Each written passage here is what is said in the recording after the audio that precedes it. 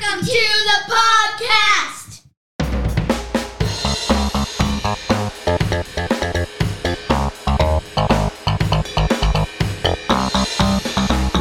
I'm John Brandian, professional comedian for more than 30 years. And I'm Amanda McKinney, John's daughter for more than 30 years. Our family believes laughing is a learned behavior, and we want to teach you how we do it. So welcome to the kitchen table of the comedian next door.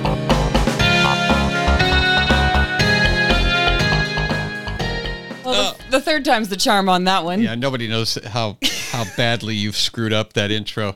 3 times, Carl. It took her 3 times to finally get it correct. Welcome, neighbor Carl. Yeah, if you're listening, then you are our neighbor, and we are gathered around the kitchen table. We're doing what do we call these episodes? House guest. We have a house guest at the table. Jesse Sumpter's with us this week. Jesse is brother to Toby Sumpter, who on Cross Politic. Mm-hmm.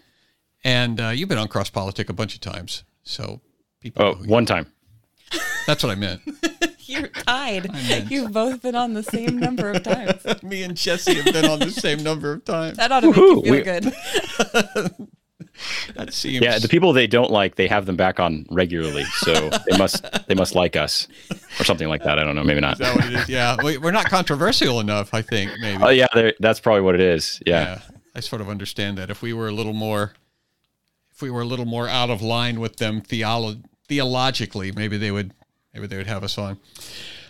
So Jesse is going to talk to us about school. I'm so excited. And here's the thing. There was going to be an elders meeting at our church about like school and education related stuff on Sunday. True. And it got postponed till next Sunday.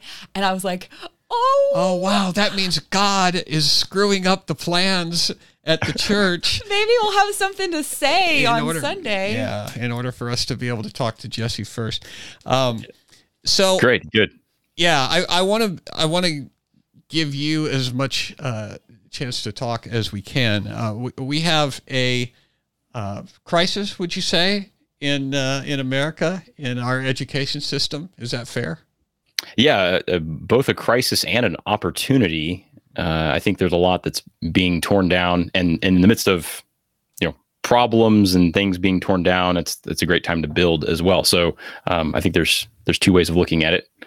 But yeah, the crisis. I mean, I assume you're referencing. I mean, in public education, government schools, and so on, you've got problems with curriculum. You've got problems with social issues, political issues, gender, sexuality, things like that, right? And then you have the government involved, right? That's another problem. And then you've got parents who are not involved, right? Who are abdicating their roles, and so that is a whirlwind of disaster right there that's wreaking havoc across our country. So the solution, I believe, is that we just need more religion. Specifically, we need more Christ in the education. God, Jesus, Bible, I think, right? Yeah, God, Jesus, Bible, and it, as cliche as that sounds in certain circles, and as extreme as it sounds, since joining the Fight Laugh Feast network, joining the network here, we talk about stuff like this, and you hear this all the time on this network. Hey, we just need more Jesus, and everyone goes, by golly, we sure do. Let's get an amen to that. But this is kind of a foreign language to people, even in most churches, when you say, yeah, there needs to be more religion in education. There needs to be more Christianity in education. There's a lot of people, even in the Christian church, who will say, separation of church and state, and we're not supposed to jam our religion down unbelievers' throats. We're supposed to win them with love and not coercion. So what do we say to that?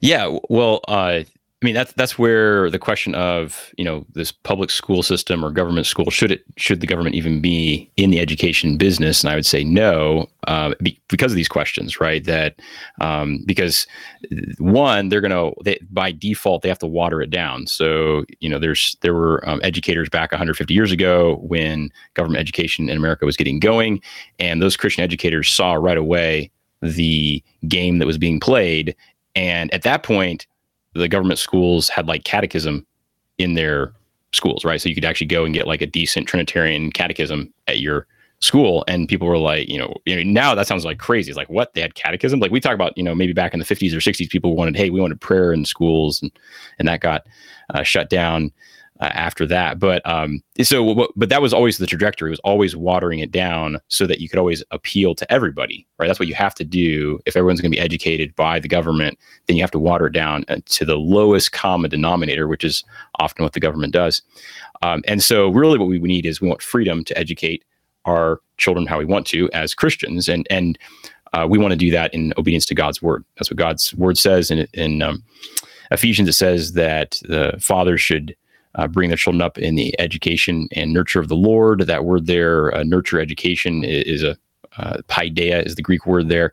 And it's this whole fully life immersion culturation of the child. And that's what the scripture says. We have to enculturate the child in scripture, in God's word. And you can't do that in government school. And that was always the trajectory that way. So we need Christian schools, we need home schools, we need Christian parents educating their own children. Right.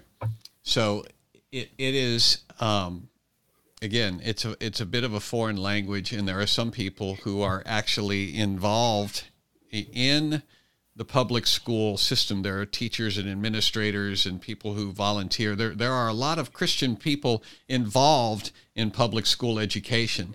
And so when you start talking about doing homeschooling or some alternative to public school, they get a little bit offended sometimes. And so do you have a approach? Do you have a word for those people? Yeah. Well, what is it? Something like, the truth will set you free, but first it'll make you angry, something like that. But no, but I recognize, so I have an uncle, aunt who were in the public school system as teachers for a very long time. And I think there is recognizing, okay, here's the principle that we need to be educating our children in the fear and admonition of the Lord and following what the Bible says. But then how do we apply that? And depending on what you're doing, I could see, again, an adult who's teaching in the public school system, that actually being a key tactic in trying to reach maybe Christian kids who are there and shouldn't be necessarily, or trying to slow down the corruption that's happening in the school system. That could be a tactic there. But then with children, like one of the common arguments or defenses for children, Christian children being in the public school system is, they are missionaries, right? They are light and salt to these dark places. Okay. And it's like, yeah, okay, maybe. But the thing that's important to recognize, though, is that these children are not prepared for that, right? You don't send children over to China to be missionaries. They're salt and light. They're 5-year-olds. They can, no, we don't do that. And so we always, have to train and prepare. So that means that you, by definition, if they are missionaries, and I think they can and should be in some level, they need to be trained. And that means they need to be trained in Christian education first. And that usually takes a good 12, 15 years, if not more, which means having some sort of K through 12 system of Christian education first before they become missionaries. Right. And when they become missionaries, you're suggesting that they become missionaries at the university level, like they're right. Yeah. Yeah. At that level, that's a possibility. Even there, the turnover rate, the conversion rate is pretty wild. By conversion rate, I mean falling away from the Christian faith is pretty intense. Like it's, I forget what the number is. It's like, only like 20 or 30% of Christian kids who go to a secular university actually turn out still Christian at the end, right? They're getting wasted by the secular education that you get at universities. Now, I think you can manage it, but I think you have to have a good, strong family, a good, strong church behind you, good, strong community, even of friends at the school, at the college, university level. So even there, I'd say, no, actually, you still need, because at the college level, you're making huge life decisions. You're talking about finances. You're talking about, should I go into debt or not?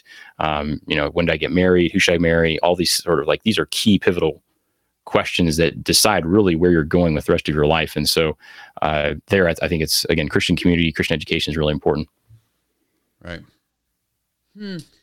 Okay, let's get down to business. How do we start a school? Really?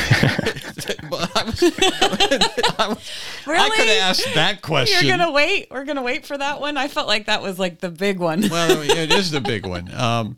So yeah, so if you're feeling like you need to start a school, what are the things that we can do to get that started? Yeah, so I think to start, you got to start with knowing what you're aiming for. So you need to have a vision for the school. So if you're doing Christian education, you need to make sure you understand what that is, and that's what Christians should be doing, and understanding the necessity of that. And then if you're doing classical education with that, so classical Christian education, then you need to know what classical education is. And so that's where you got to start there. And then, I mean, there's really practical things like, do you have other people that are interested as well? I usually recommend, 2 or 3 other families to get going, like sort of founding families. If it's just one family that's trying to do it, I don't think it's going to go, right? You need to have a couple of other families involved. And I recommend usually takes about a year or so of just talking and reading and discussing things amongst yourselves first, the parents first, talking through just various questions, really practical stuff, and also then some maybe philosophical stuff as well. Again, what is education? What's our vision for the school? That sort of thing. So that's where I'd start then. And then like having podcasts with Jesse Sumpter, would that be a good place to start? Sure. Yeah. I mean, you got to learn, right? Yeah, that would work. So yeah, for sure. Or you can take a class. I'm offering a class right now online with the Fight Laugh Feast Network. Ding. And we're talking through these questions as well. Mm-hmm. Yep. flfnetwork.com. So one of the things that I was just talking with my sister-in-law about last night, because there was a meeting for homeschool parents. There's a co-op that meets twice a month here in our area.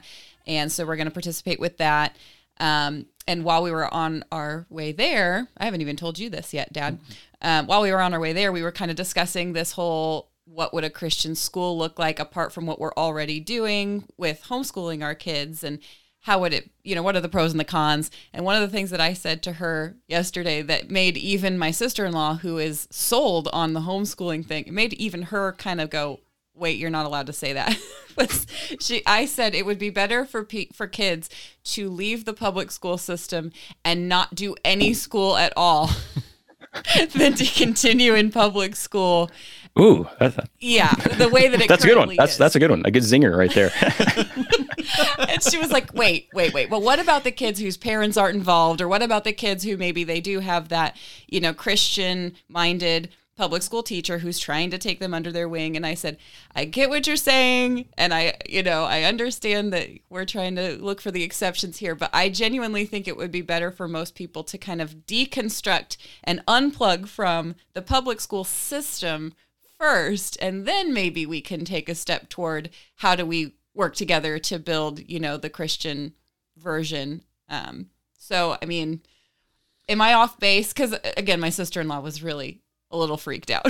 Well, I think that's where this is sort of the paradoxical problem we have here. Our education system is terrible, and they've been very successful at it, and so we don't know our own history, right? We don't know education and how it was, and we've been, again, basically indoctrinated by our public school system, and we don't know, like how bad it really is, and it really is bad. And so, I mean, I was even talking with a family a couple weeks ago who was a part of a public school system for a while, and they're a good Christian family and so on, and they were trying to work there, and they were plugged in and all that, and I was talking with the dad, and it was just hearing his story was like he was swimming against the stream. Like, it was so terrible. Like, I mean, even like if you're there, you're doing good work, you're trying to drag people along with you, and then you're in this place where you're not really in the authority position, right? You have the administrators and the teachers who are actually the authorities in the school, and they're going, I mean, even if some of them are in the, a good place, they're often going a totally different direction.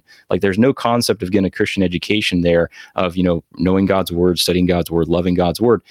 There's nothing like that, and so you're having to push so hard against it that it's almost like you're just getting drowned in this secular education system, and you just can't fight that way. And then he talked about how he got out of that and got connected with other Christian families and got in classical Christian education, and it was like this breath of fresh air where it was like, oh, look, all these other people are going the right way with me, right? Oh, we can actually do something. We can actually go somewhere. We actually can build something that actually will last and thrive.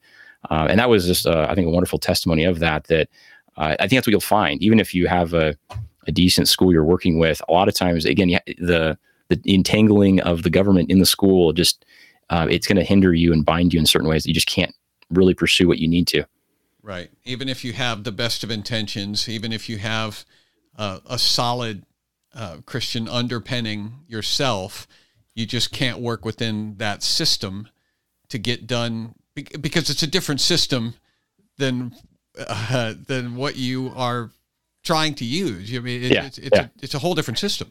Yeah, well, and you're explicitly denied from talking about God in the classroom, right? I mean, which as a teacher, I'm offended by that because every time I'm teaching something, whether it's history or languages or math or science, right? I mean, being able to say, isn't God great in how he made this? Or isn't this wonderfully reflective of who God is? Like, to not say that is to suggest that God is not important in education or in any of these subjects, which is a lie. Like, that's just a fundamental lie. And I can't do that as a teacher. I can't lie, right? The first foundation of all good teaching is teaching on the truth, right? I have to tell the truth. And if I can't tell the truth there, then I'm lying and I can't live a lie. That's not good teaching, right? And so that already is fundamentally at odds with the government public school system. Right. Yeah, I just don't think people really think about that. Some do, but I think a lot of people who are even involved in that system are kind of taken aback by that. And I'm thinking of Grandma Turbo, my grandma, his mom. My beloved mother. Okay. We have this conversation quite a bit. She's retired from public school and has been for a while. So I think that probably in the last 15 to 20 years it's been an even bigger and more obvious nosedive probably than, decades before. And I think she's just really having a hard time wrapping her mind around it. But we talked about this last week. Mm-hmm. And I said just what you just said, Jesse. I said, well, Grandma, you have said yourself that the biggest problem was not being able to bring up God in the classroom and not being able to provide the why behind all of these theories. She was a science teacher. And I said, firsthand, and I'm just kind of going off of what you have told me about how hard your hands are tied and how hard it is to, steer high school students in the direction that you believe they should go when the system itself is preventing you from offering them any sort of explanation, any mention of their purpose, their created reason for living and reason for existing. To me, I think it just makes so much sense that we've got these mental health issues and suicide rates going up and, kids that are not able to figure out what they even want to do, if they even want to stay on this planet. And to me, it all goes back to that not being able to give them the whole picture, the full truth of, well, hey, you're here for a reason. So, because when denying God, you're denying the foundation of education, but then you're also denying the end goal of education, which is to glorify God and enjoy Him forever. And I've read various sources on education. I was reading R.C. Sproul at one point, or I think it was actually a lecture that was recorded or whatever 5, 8, 10 years ago. And he was talking about his own education experience with his children. And they went to a public school with their kids when they were like in, I don't know, first or second grade or whatever. And they went to this presentation by this faculty member at the school. They're the teacher there, I guess, or admin or something. And this was probably back, I guess, maybe in the 80s or 90s. But anyways, he tells a story where they get through this whole presentation about the school and everything. And then R.C. Sproul, of course, he's a great thinker and thoughtful biblical man. He just, raises his hand and asks the guy, he says, so what's the purpose? Like, why are we doing this? And he said, the guy was wonderfully honest. He said, I don't know. Right. And R.C. Sproul was like, well, I'm thankful that he at least said that. Cause a lot of times people like, they'll try and lie to you in some way. They'll be like, well, it's because of this or whatever. And at most schools offer like jobs. Oh, it's to get a job. Like that's all we can think of. I guess to get a job. I don't know. Like why else are we here to work? And it's like, that's a really, Marxist idea that we're all just workers and, and just cogs in a machine. Like what? But that's the evolutionary materialistic Darwinistic worldview that is all around us. That's all they can say. They, and again, notice how, because God has been banished from the education system in the public school system, there is no reason for why we're doing this. And so, you understand why kids are depressed and suicidal and so on and so forth. Yeah, that's funny that you would mention that, because I remember being in, I believe, junior high. I think I was in 8th or 9th grade. And we went to hear a speaker, and he was standing. I don't remember who it was, but I remember him standing up, and he was talking to all these kids, there was 1,000 of them in the auditorium. And he was telling a story about a kid in college. And again, I was young enough that I wasn't even really sure what that meant, but I understood that they were like students. And so the professor was explaining to this college class that this is why we have to study, we study science, because it's important. And the kid goes, why? And the kid, he goes, why? And the professor said, well, so that you will learn how the world works, why? And basically every explanation, the kid would just counter with why, what's it for? And this was back in the 80s, and so that what the speaker was pointing out is that without God to answer that why, then everything is just this drain. You can answer the question for the here and now. You can find purpose and meaning today if you fabricate it yourself. But it's whirling around the drain and it's not going anywhere. And I didn't understand the profound nature of what he was saying because I was just a kid, but I remember it now. And it's like, that's what he was talking about. If you ask why, well, you can go get a job. Why? Well, because then you'll make money. Why? Well, you might make a lot of money. Well, why? Well, then you can buy stuff. Well, why? And it's like, it doesn't go anywhere. Yeah.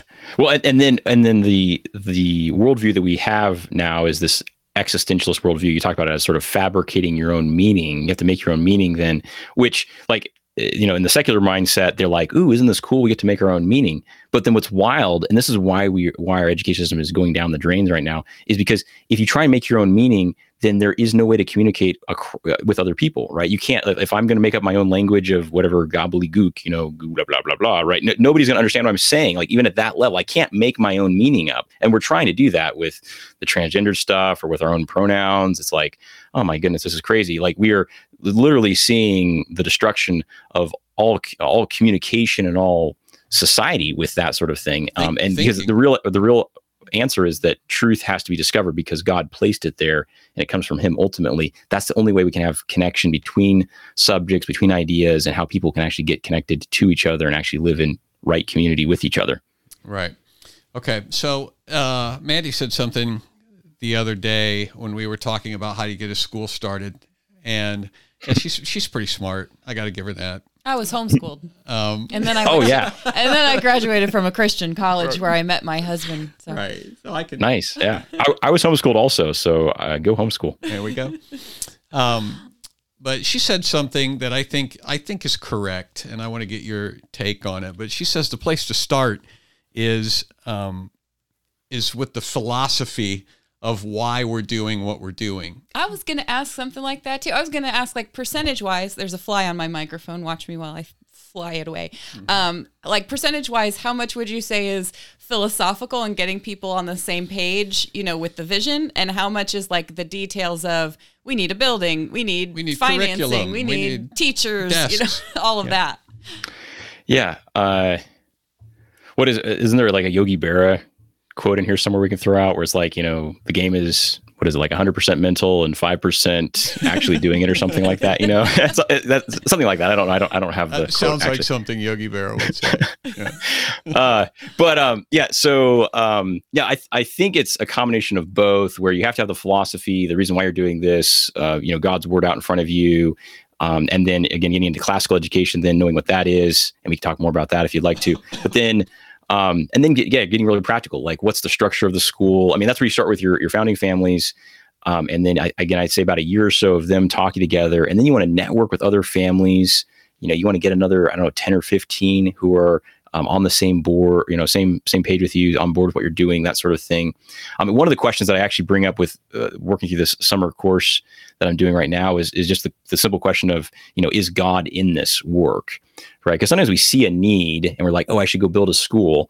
But seeing the need isn't always God gifting you with the actually doing that project. I mean, maybe he is. A lot of times that's how it works, but not always. And like one of the ways you can test, is the Spirit in this work and is he going to bless it, is, are other people interested in this as well? Are there other families that want to get on board and be part of the founding of it? And then are there other families who want to, send their kids to this school and who want to support it? And then you're looking for, donors to help with Fund It in different ways and networking that way. And that's just, again, confirmation that this is actually something that you've been called to do. And then it gets real practical. Like, do you have a place to meet? And usually start with renting, right? That you got, you're only like 20 students. You've got 2 teachers, 3 teachers. You got maybe a principal, and that's it. And you got to meet in a little building, and you maybe have only 2 or 3 grades or whatever, and away you go. But it starts small. That's the great line, right? Don't look down upon small beginnings, right? Because everything starts small. Everything has to be a seed, and then it grows to a bigger tree, of course. But yeah, those really practical questions you get into, and then that's why you take that year to kind of work through things and consider, okay, how do you hire teachers? How do you grade assignments? Like, there's so many questions to work through. You can cover all sorts of things, right? Of course. Yeah. So, talk a little bit about the differences between like a Christian education and a classical one, and maybe kind of bring in a little bit too, like, because one of my concerns is that people who have not been homeschooling or have never had anything to do with Christian education before are going to fall into the trap of trying to duplicate the public system in a church somewhere, and just kind of take all of those assumptions with them to this new school that they're trying to build. And so maybe explain, like, what are some of those differences and, what sets them apart from public education? Yeah. And it's that question corresponds really well to one of the laws of teaching, is that you often teach how you've been taught. Yeah. Right. So, which is kind of like, this is part of this weird thing. We're trying to recover classical education, good, solid Christian education. And often we haven't had it ourselves, or we've only had little pieces here and there. And it's like, well, how can I give something to somebody I don't have myself? Like, how does that work? And, but yeah, that's where you gotta look at it and go, okay, well, what is good, solid Christian education? And it's not just public schools with a Bible class, right? We actually have to rethink the whole system in many ways. Now, not totally. There's a lot of overlap. So I use the word classical. We can talk about that.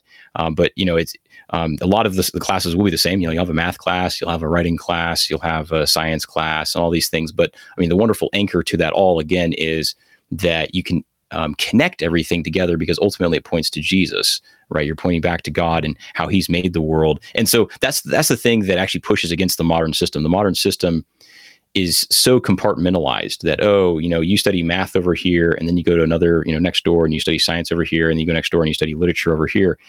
And they're so broken out like that nobody's ever asking, well, how do they interact with each other? Like, what was happening, when this mathematician was alive? What was happening in history? What was happening in literature at this time? They actually do connect. And the reason they connect is because of God, right? I think it's in Colossians, it says that in Jesus, everything holds together. So He's the center of everything.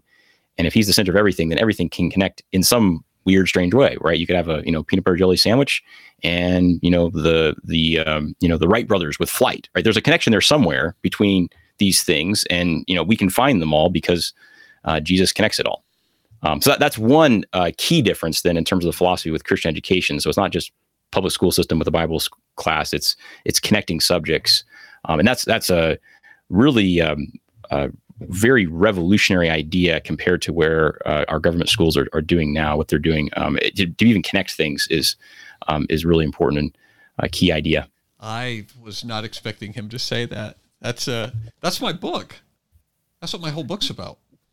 Connecting things. In the revelation for me in comedy is exactly what you said. Is that everything is connected. Everything is connected, and I hadn't actually articulated the next obvious step, which is, of course, it's all connected because it all came from God. But I made the observation years ago that you can get any 2 ideas that you pull up at random are connected to each other in some manner, and it's just a matter of filling in those steps, and that's how you create punchlines.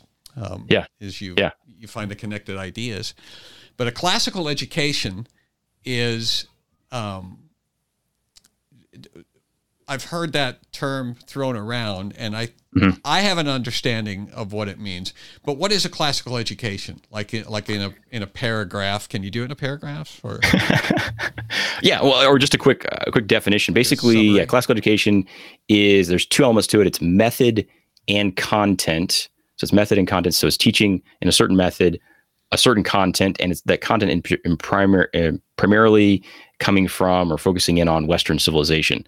And so I can define those quickly here. In terms of method, we're borrowing primarily from Dorothy Sayers. She wrote an essay called The Lost Tools of Learning, where she basically says, okay, kids as they grow up, they kind of work through approximately 3 stages or so. And she maps those stages actually onto what's called the trivium. That's the grammar, logic, and rhetoric. And basically saying that, at the grammar level, kids like to sing and chant and memorize. And we've seen that, 7, 8-year-olds, my daughter, she's 8. She loves singing. She loves, catechism, why, yes, no, questions back and forth, that sort of thing. And they're just learning the basics of the world, right? And then you move into the logic stage, and that's like the middle school level. That's where their students are, wanting to argue with each other and say, why does it work that way? How does it connect? How does it relate to each other? That sort of thing. And they're learning logic, learning how to reason and think clearly. And then you have the third stage, the rhetoric stage, the high school level, where the student is now more aware of himself and how he looks and appearances, and he wants to do it well in a thoughtful, creative way. And that's where you're studying rhetoric, then how to speak well, how to speak clearly, how to be persuasive, that sort of thing. So that's the trivium. That's then the method there. And then you have content, and even there you get a little of the content. Grammar, you're actually talking about languages. The logic, you're actually learning the subject of logic, which is actually something that's been lost in a lot of government school systems, right? Logic, like how to think. That's actually, somebody's made the comment that if one of the signs that our country has repented is that they'll start studying logic, right? That's a great, because we've lost our minds and how to think, and actually, we'll actually study logic. And then at the high school level, you're learning rhetoric, and those subjects, right? That harkens back to this classical education model then. And then so content, then those are some of the classes you would teach, grammar, so language like Latin, you're studying logic, you're studying rhetoric, and then you're studying history and literature. And that all is going back to the ancient world, both biblical as well as Greco-Roman, Near Eastern, and then you're kind of working your way through Europe, into England, and ultimately to America, because that's sort of the flow of Western history then. But and the reason you're doing that is that it's part of this conversation, right? There's a great conversation that's going on right now. Another way to describe basically what's been happening, we're in the year 2021, but there's all these other people who've been talking about education, or been talking about history, or been talking about literature for so long that in order to really understand what's going on today, you have to know what's come before, right? And the classic example is like you go to a dinner party and you walk up to a circle of friends and they're, chatting and chiming in. And one of them says something silly like, pass me the banana. And everyone laughs, ha, ha, ha, right? And you're like there and you're like, I don't get this. Why is this funny? And it's like, well, you missed the conversation that happened last 2 hours ago, right? Where pass the banana was code for something and you missed it. Like, you don't know what it means. And so like that, and that's what we're trying to recover with this Western civilization, with Western cultures, that there's been this story that's been going on that we need to catch up on so that we can actually understand the significance of what's happening, why people say certain things, or why people, you talk about Plato and Socrates and Aristotle, right? Like why do people mention these names? Why are they important? And that sort of thing. So we're trying to catch up on the conversation. So one of my favorite examples of helping another person catch up, like you're talking about now, was probably 2 or 3 years ago when we were talking to atheists on my dad's blog. And they're all very, secular humanist, physical science oriented, they're obsessed with cellular biology and all of these things. And so they're constantly asking for, peer reviewed articles of such and such, or here, read this, read this article that we've shared, blah, blah, blah. And one of the things that we finally might have ended our era with the atheists. I think they stopped coming around shortly after I pulled up a video that somebody else had created. I wish I had created it, but I hadn't. It was a Christian philosopher who basically showed the history of science and how the founding fathers of the scientific method itself were primarily philosophers moving into, studiers of stars and studiers of plants and things like that, students. And the whole video just basically traces their quotes, about God and the universe and how they came up with the original hypotheses were based on, well, if God created us and if he put us here for a reason, then, we ought to be able to study the things that he's given us here and learn more about him. And I'll never forget saying to one of the atheists, basically every single thing that you give me that science has proven or that you find compelling is just reinforcing and confirming the original hypothesis that there is a creator God who has given us a universe we can study. And they just lost it. They were not impressed, not happy. But Right. I was impressed. I thought the suggesting video was helpful. I am much more scientific than you are, Mr. Materialist. I literally atheist. said, Yeah. I agree with anything you give me that has been confirmed through, rigorous questioning and Right. rigorous studying.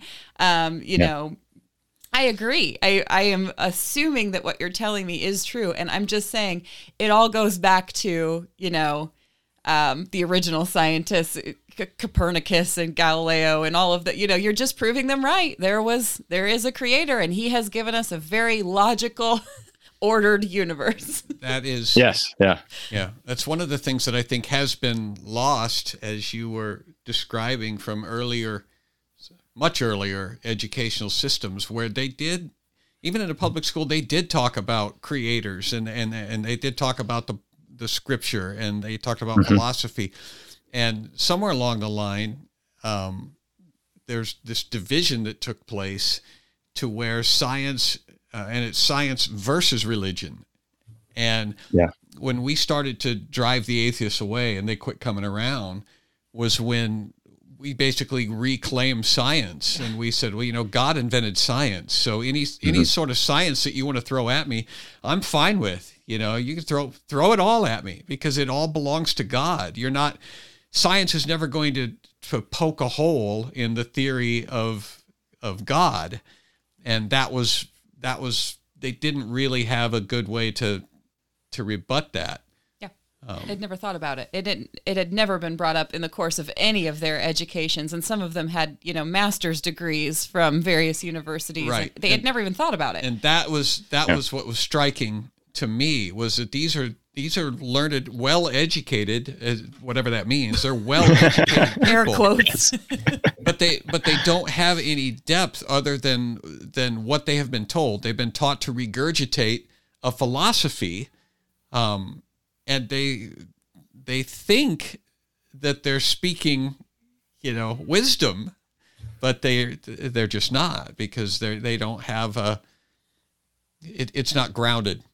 Because ultimately, if you don't have a foundation for your education and research, then you're always at the surface somewhere, right? You're always still floating on the surface level, and you can't ever. That's what they're trying to do. You go all sorts of places with education right now. We're in a really exciting time to be educators. I don't know if you guys follow at all, like what Google's doing and Facebook is doing in terms of, they're trying to achieve what they call the singularity, basically trying to create artificial intelligence. Yeah. Right. Which, sounds like right out of Star Trek. You're like, guys, last time I checked, like when they talk about this and you're like, haven't you seen The Matrix? You build the machines and then they take you over. Like, why are you trying to do this? Like, and they're like, no. This time it's not going to go that way. This time we'll still be in charge. Right. Yeah, I've seen that movie also. Right. But they're trying to achieve this, and they're working at this. But what's wild is that they are missing a key component. Right. They're trying to create a human mind. Like, that's their goal, is to create a human mind. Right. And then when you say that, you go, well, actually, the human mind is different than the brain, right? We have brains, and they're basically building brains, but they can't ever build a human mind, because the mind is both physical and spiritual, right? The mind is a part of our spirit, our soul that God has given us, right? And so they're never going to reach that. There's always the ceiling that's there, and they're never going to be able to create actual full conscious being of some sort. That's just not going to happen. Now they'll achieve things that imitate it. Like, you can see like all sorts of stuff, whatever, Alexa talking to us or whatever, and right. That sort of thing. And that's going to happen where it looks like she's responding to us in some way. And if we're not careful, we'll get sucked into it going, oh, look, it's real AI. And it's not. It's highly manipulated computer programming. That's all we're talking about here. Right. And ultimately there's somebody behind it who's controlling it, right? That's the thing you got to see. Right. Computers are fast, but that's it. They're not smart. They're just fast. And I've had that argument with your brother is one of the ones. Don't blame him on me. Convinced that artificial intelligence is going to be here someday. He's swallowed all of the Elon Musk propaganda. Eventually artificial intelligence is going to be here, and he's worried about it because he thinks it's going to. And I said the same thing. said no. Well, and I'm still worried though, right? So it's not. I don't think it's remove the worry. It's just what it is. So I mean, that's where you have to read The Abolition of Man. So speaking of like education books and so on, The Abolition of Man is Lewis basically talking through the education system back 100 years ago or so, maybe 80 years ago, I guess.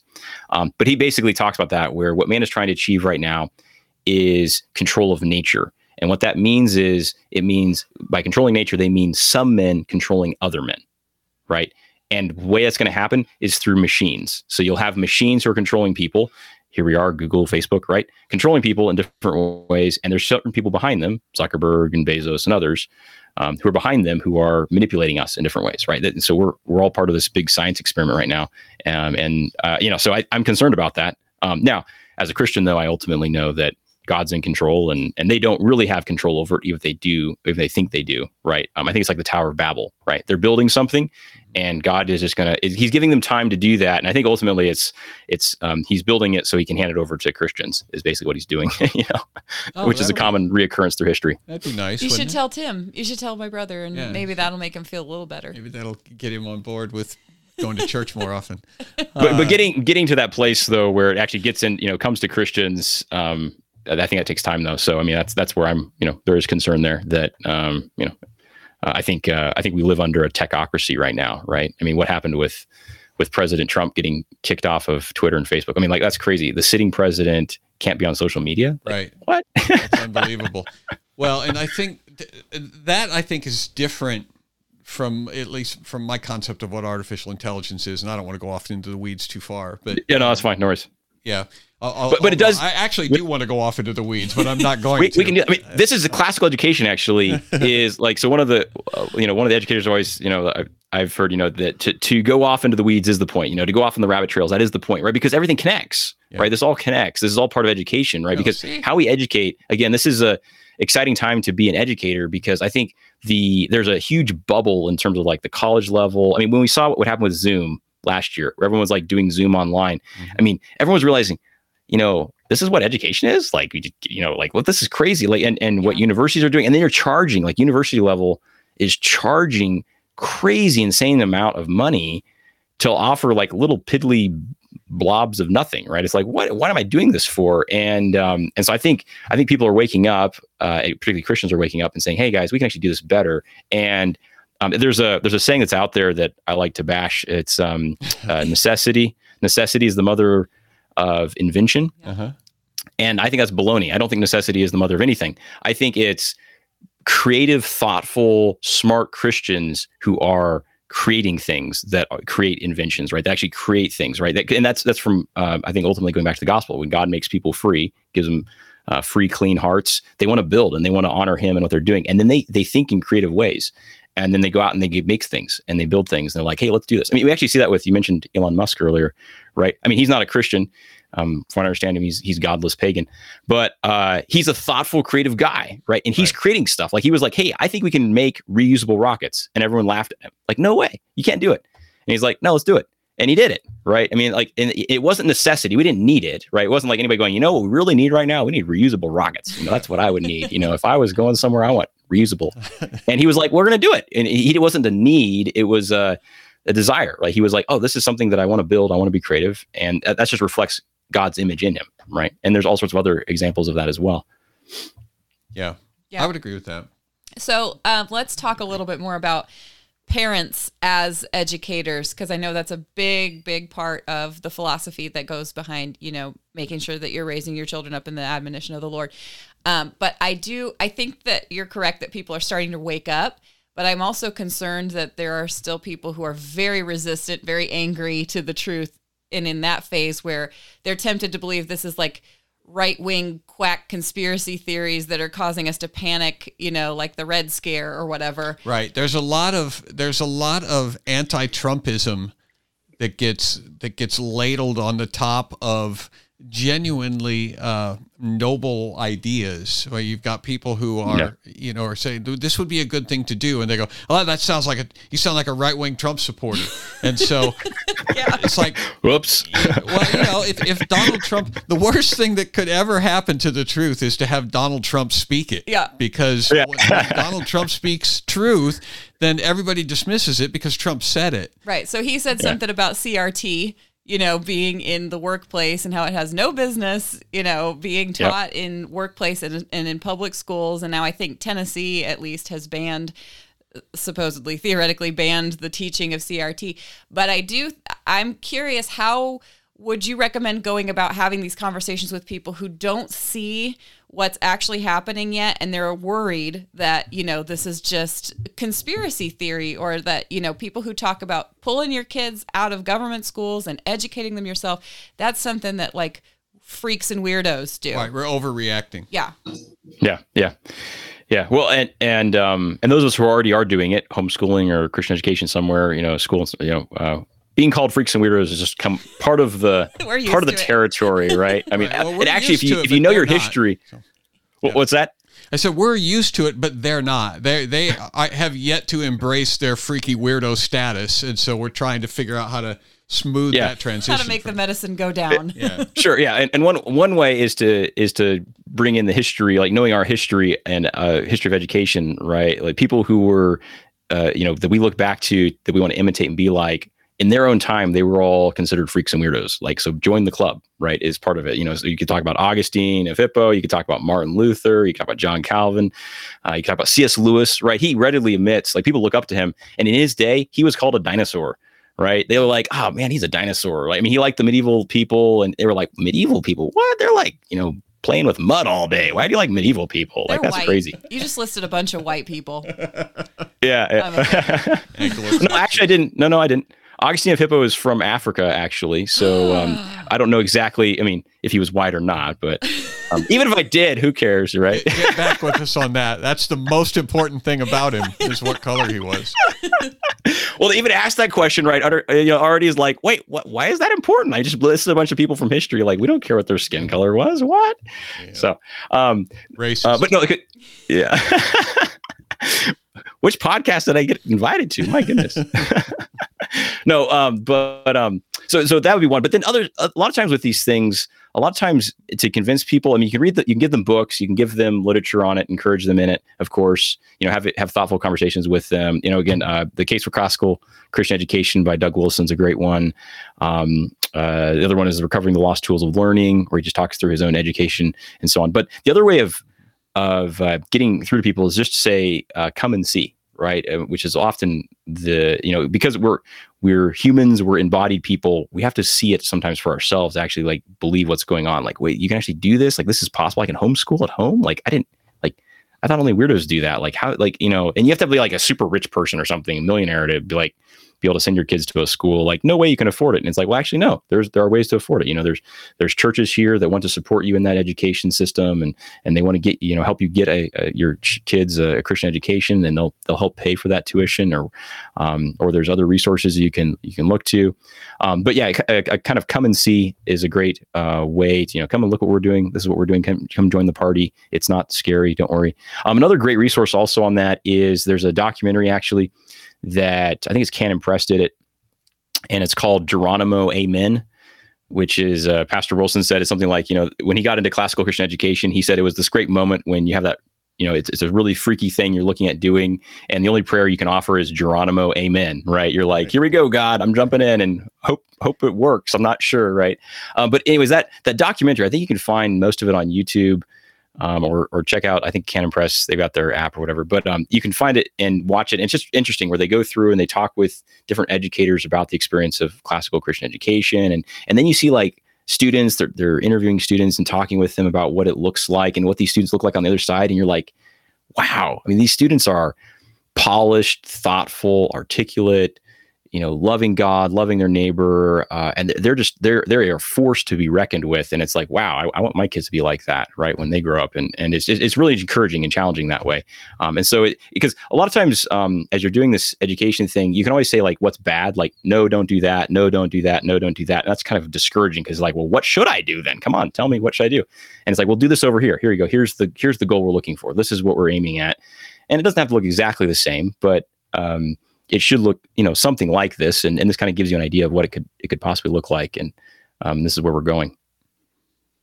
Yeah, that's good, because otherwise you're going to default to the education that you had growing up, like we already talked about. It's really difficult to imagine education as anything other than lines of desks and children, sitting and either getting it or not getting it, and that's it. It's hard to imagine like homeschool. Yeah. That I love that quote about going off in the weeds and having that be the point. I mean, some of my favorite teaching moments with my own children have been out on a walk or driving someplace when they say something hilarious from the back seat or, something like that. It's like, oh my goodness, this is what I would be missing out on if, I wasn't investing all this time. And your 3-year-old just learned how Mechanic. you fix a flat tire. He learned the word mechanic this week. As a result of he has used it at least 500 times since. I was gonna say, yeah, he's a boy. There you go, boy. You teach trains and mechanics and cars, and it's like. Well, he thought you had to go to the hospital to get a tire changed. Yeah, he was like, "What?" He goes, "Look at that," and I was like, "Yeah, that's a flat tire," and he was like, "What happened?" And I said, "Well, I don't know for sure, but it has a hole in it." And he said, "I have an idea. Let's put air in it." And I said, "Well, that's a good idea, but it will probably just come right back out again. You'd have to put a whole new tire on it." And he goes, "Let's call an ambulance because they have tires at the hospital." And I said, "Not quite. You need a mechanic for that because mechanics fix cars." But there's a lot of parents who just need to see that, like Jesse's saying. You come and see that, and it's like, and then you can say to them, what just happened here was a lesson. Right.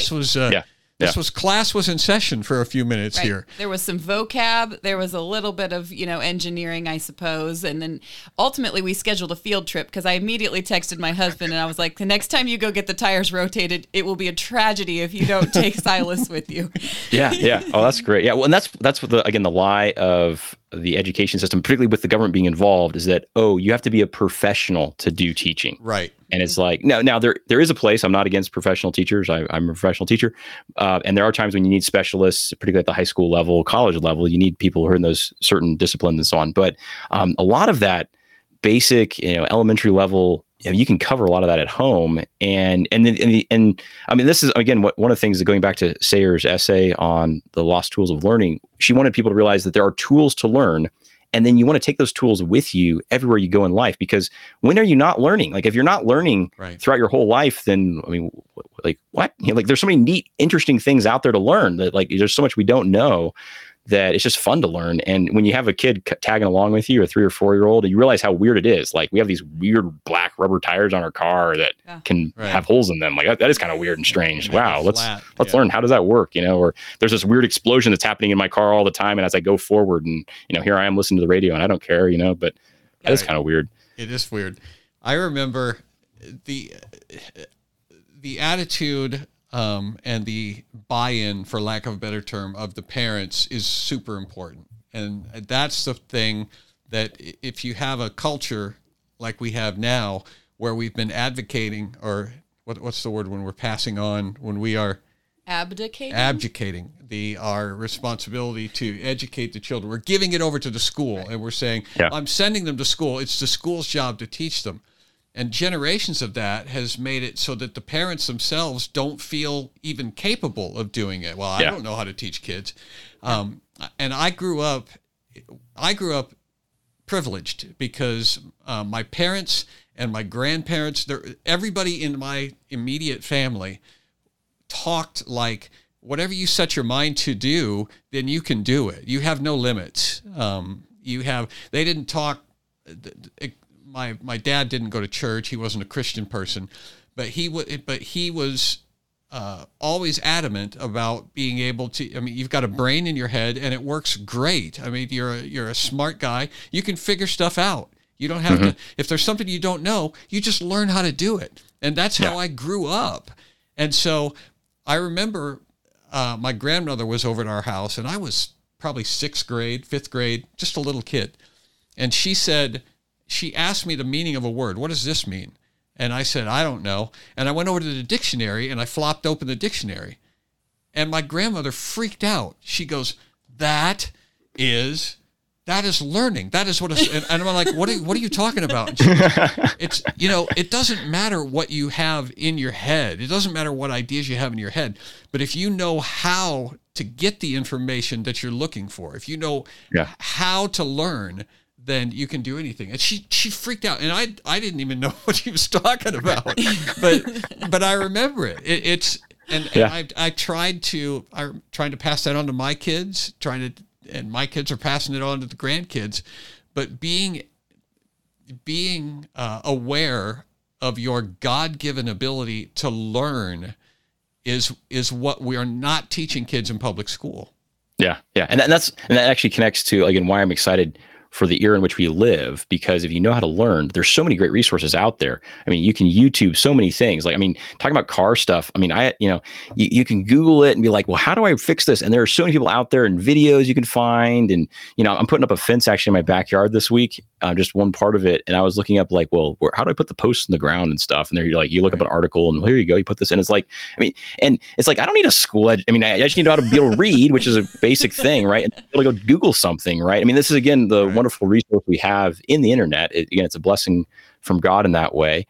And actually, a lot of times, you could, YouTube something and you actually get a better education than the public school system, right? Just by YouTubing it. Yeah. And see, this is why I'm excited. And Dad was saying, I'm so cocky or confident. I don't remember which word you used, but I've used them both. I'm excited about this because I do think that that's, the bottom line. Once you're committed to the goal and once you understand that it's all about that foundational, that belief in God and the creator of our minds and the creator of an ordered universe. And once you realize that is your job to pass on to your kids, well, then the sky's the limit because we've got the internet and we've got, libraries stuffed full of books. And that part is, in my opinion, the easy part. I think that the hard part is, convincing people that they don't need to ask for permission from some government bureaucracy to educate their children. That was another thing I said to my sister-in-law yesterday. She wasn't quite as shocked about that. But I said, we're constantly saying, how do I do this? Who should I go to? Who should I see? And who should I ask for permission to do this thing that I want to do? It's like, do it, You just do it. Do it. You just do it. Well, and that again shows you the chains that the government has placed on us, where we're like, I have to figure out, which expert to talk to about this. And it's actually, well, no, again, it goes back to the gospel. If you've been made free, then you're free then to do all sorts of things, and you're free to actually educate. And I think that's the only way you can actually have a truly free education is one by people who've been made free by Jesus. But yeah, then you don't have to ask permission. Like why are you asking permission? What are you talking about? This is a free country, right? Or at least it used to be, I guess. Yeah, it still is, I think, technically. But you raised another good point, and both of you did, when you were talking about experts. Which expert do I consult? And that's something that has personally been asked of me for decades. The whole time I've been a performer, I've been a comedian, people will come up and ask me, where did you go to school? Who taught you how to be a stand-up? Who taught you how to do comedy? And it's like, nobody taught me. Not like that. I didn't take a formal class in how to do it, but my education has been, my entire life, and this is how it comes out. But we've got this fixation on experts, and we got to find the source, the correct source that's going to give us the right information. And that's why the atheists are always asking for, cite your sources, cite your experts. Is this an expert in archaeology? Is this an expert in biology? Is this an expert in psychology? It's like, no. You can even give them the expert in the Human Genome Project, and they'll toss that out because he's a Christian. Because he's a Christian. Wait. So they don't care about experts. Nope. Yeah. Turns out that was a false flag. Right. But the mindset is still there among Christian people. Christian people will defer to their pastor a lot of times as the expert in theology and Christianity. And while it's true that there should be a certain expertise in your spiritual leaders, we all have the capacity to hear God speak, and we have the capacity to reason and to learn. And so if you can go to your expert, but you should still be becoming an expert yourself. I think that's the biggest hurdle. I think that's the thing that's probably the primary obstacle for Christians in, whether they're going to take charge of their own children's education, is just feeling qualified or feeling like they're capable, and communicating that reality to them. Like, no, you just are, by authority of God himself, you are. And so you don't need the certification and a little plaque. You've got the Bible. But yeah. And then as you teach, you become more qualified, right? They talk about that, if you want to learn something, teach it. Mm-hmm. And so it actually, it'll be there. And it's hard though. We have to recognize that. I mean, it is hard. Teaching is hard. I recognize that. And at all levels, there's different requirements and that sort of thing, but it's glorious, right? I mean, you're training the next generation. I mean, these are your immortal souls you're training here and teaching that are made in the image of God. And you got to have that long-term vision, right? You're shaping people. And that's like one of the best things you can do with your time is shape people. Yep. Yeah. Let me tell you, my penmanship has improved drastically in the last 6 years, 7 years. Has. Yeah. That was Vodi Bachum's thing years ago before you guys were even grown up. Vodi was talking about being generational, and you think about what you're doing today and how that's going to affect your children and their children and their children. And so that's what you're thinking about. You're planting trees that you're never going to sit under their shade. Yeah. And that's what Deuteronomy talks about as well, where, that Moses tells the people there in Deuteronomy that you're supposed to teach these commandments to your children. And then what's interesting in that, teaching them when you sit down, lie down, wherever you are, walking along the road and so on. And sometimes parents think they read that and they're like, oh yeah, because that's a blessing to the kids, right? I'm supposed to bless the kids with, and you are blessing them. That's true. But it's actually a blessing on yourself, right? By reliving history, teaching these things to our children, it actually is helping us learn it again, because we need to be reminded of it constantly. And that's one of the great blessings there, is that it actually blesses both generations. Yep. Yeah. All right. Take us home. Take us home? Yeah. We're at an hour. Oh, okay. Should I play the theme music underneath? No, that'll just make me nervous. You can turn it on whenever That's you why feel I like asked. That's actually why I asked, because I thought you'd start to do what Tabby does, where it's like, oh, time limit. I don't have anything important to say, and now the music is playing. I appreciate you coming on, Jesse. Yeah, thanks. Thanks for having me here. Well, there are a lot of people, I think, and you are probably know much better than I do, that there are a lot of people who are unsettled, parents, grandparents, people who are around children, who are feeling like things are not going well for our kids in the education system. And it's statistically, they're not even hiding it anymore. I mean, they're talking about how many kids graduate from high school that can't read, they can't do math. They get shuttled through on sports scholarships, and then they go out into the professional sports, and then they collapse because they don't know how to interact with their girlfriends and their wives, and in culture they're heathens. And she brought this up yesterday about the Olympics. And have you noticed how many people are dropping out of the Olympics or quitting the Olympics, or how many athletes? No, I haven't seen that. No, what's it look like? Did you see about Simone Biles? Yeah, Simone Biles didn't compete for the rest of her events. Simone Biles dropped out of the team Olympics event. She dismissed herself from the team because she's basically not mentally ready to compete at the Olympics. Yeah. She's not able to compete.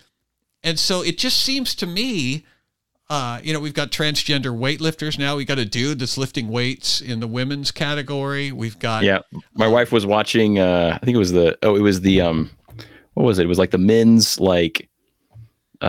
jumping I don't remember what you call it, swim jump thing, high jump. Yeah, that's what it's called. I'm into Olympics, you can tell. Anyways, I think that's the diving. It makes me happy to know there's somebody who knows less than me about sports.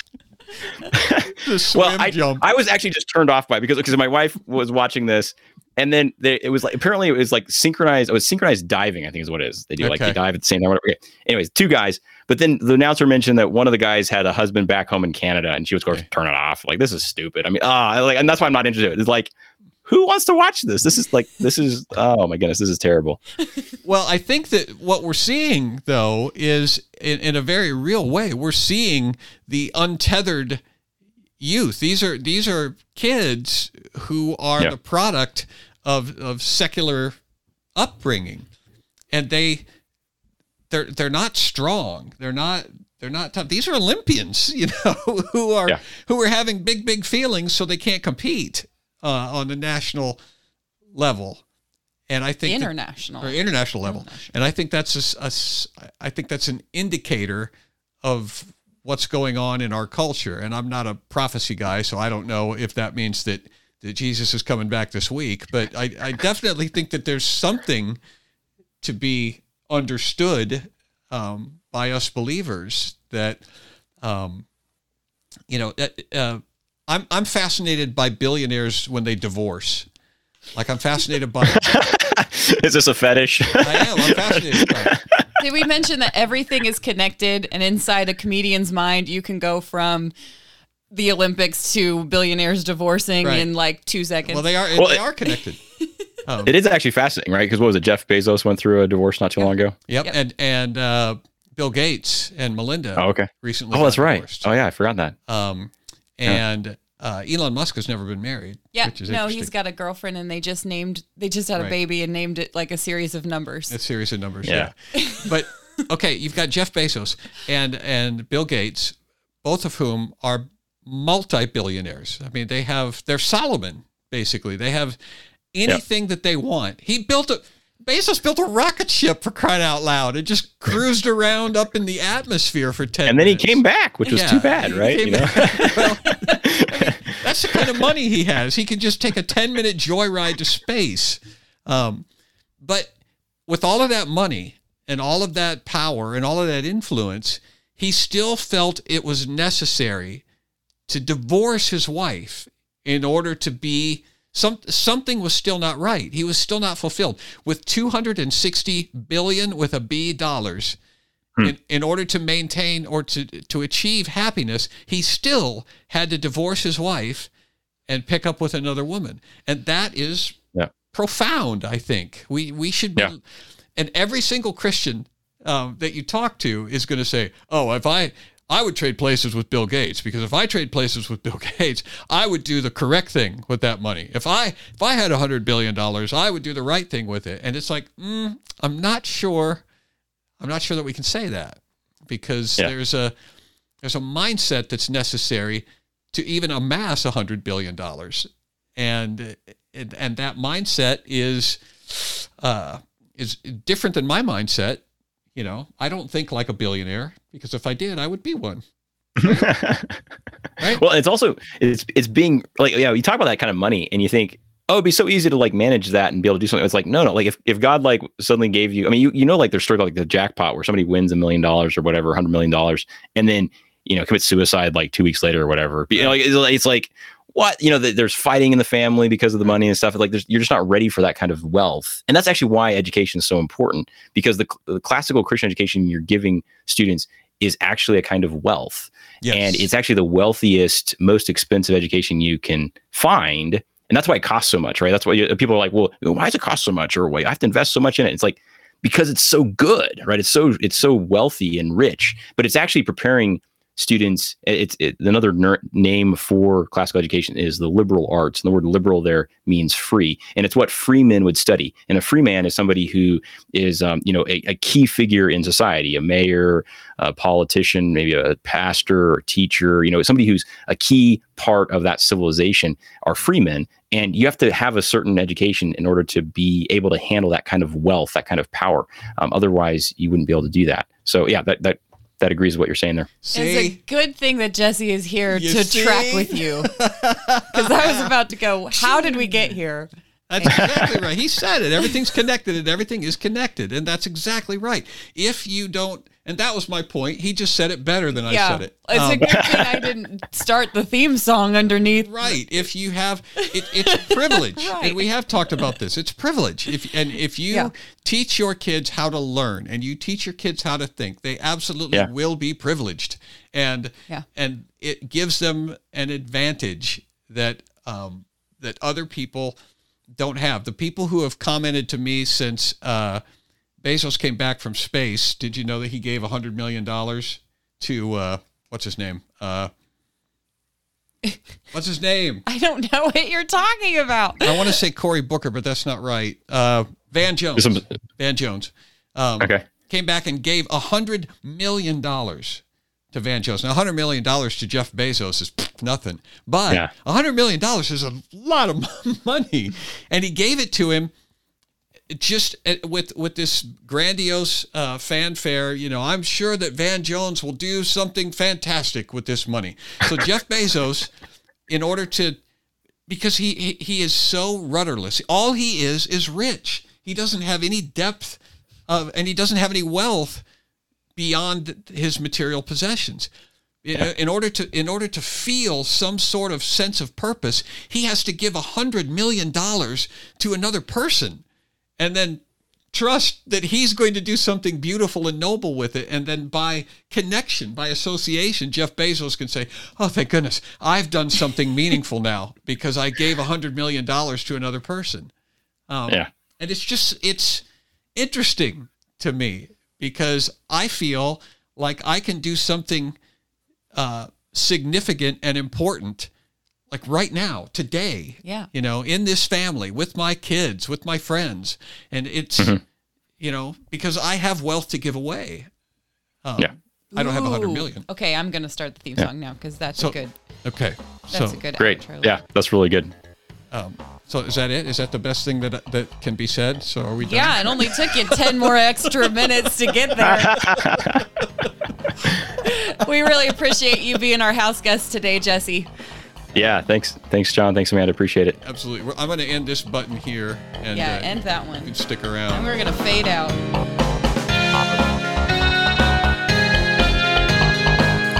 Thanks so much for visiting today, Carl.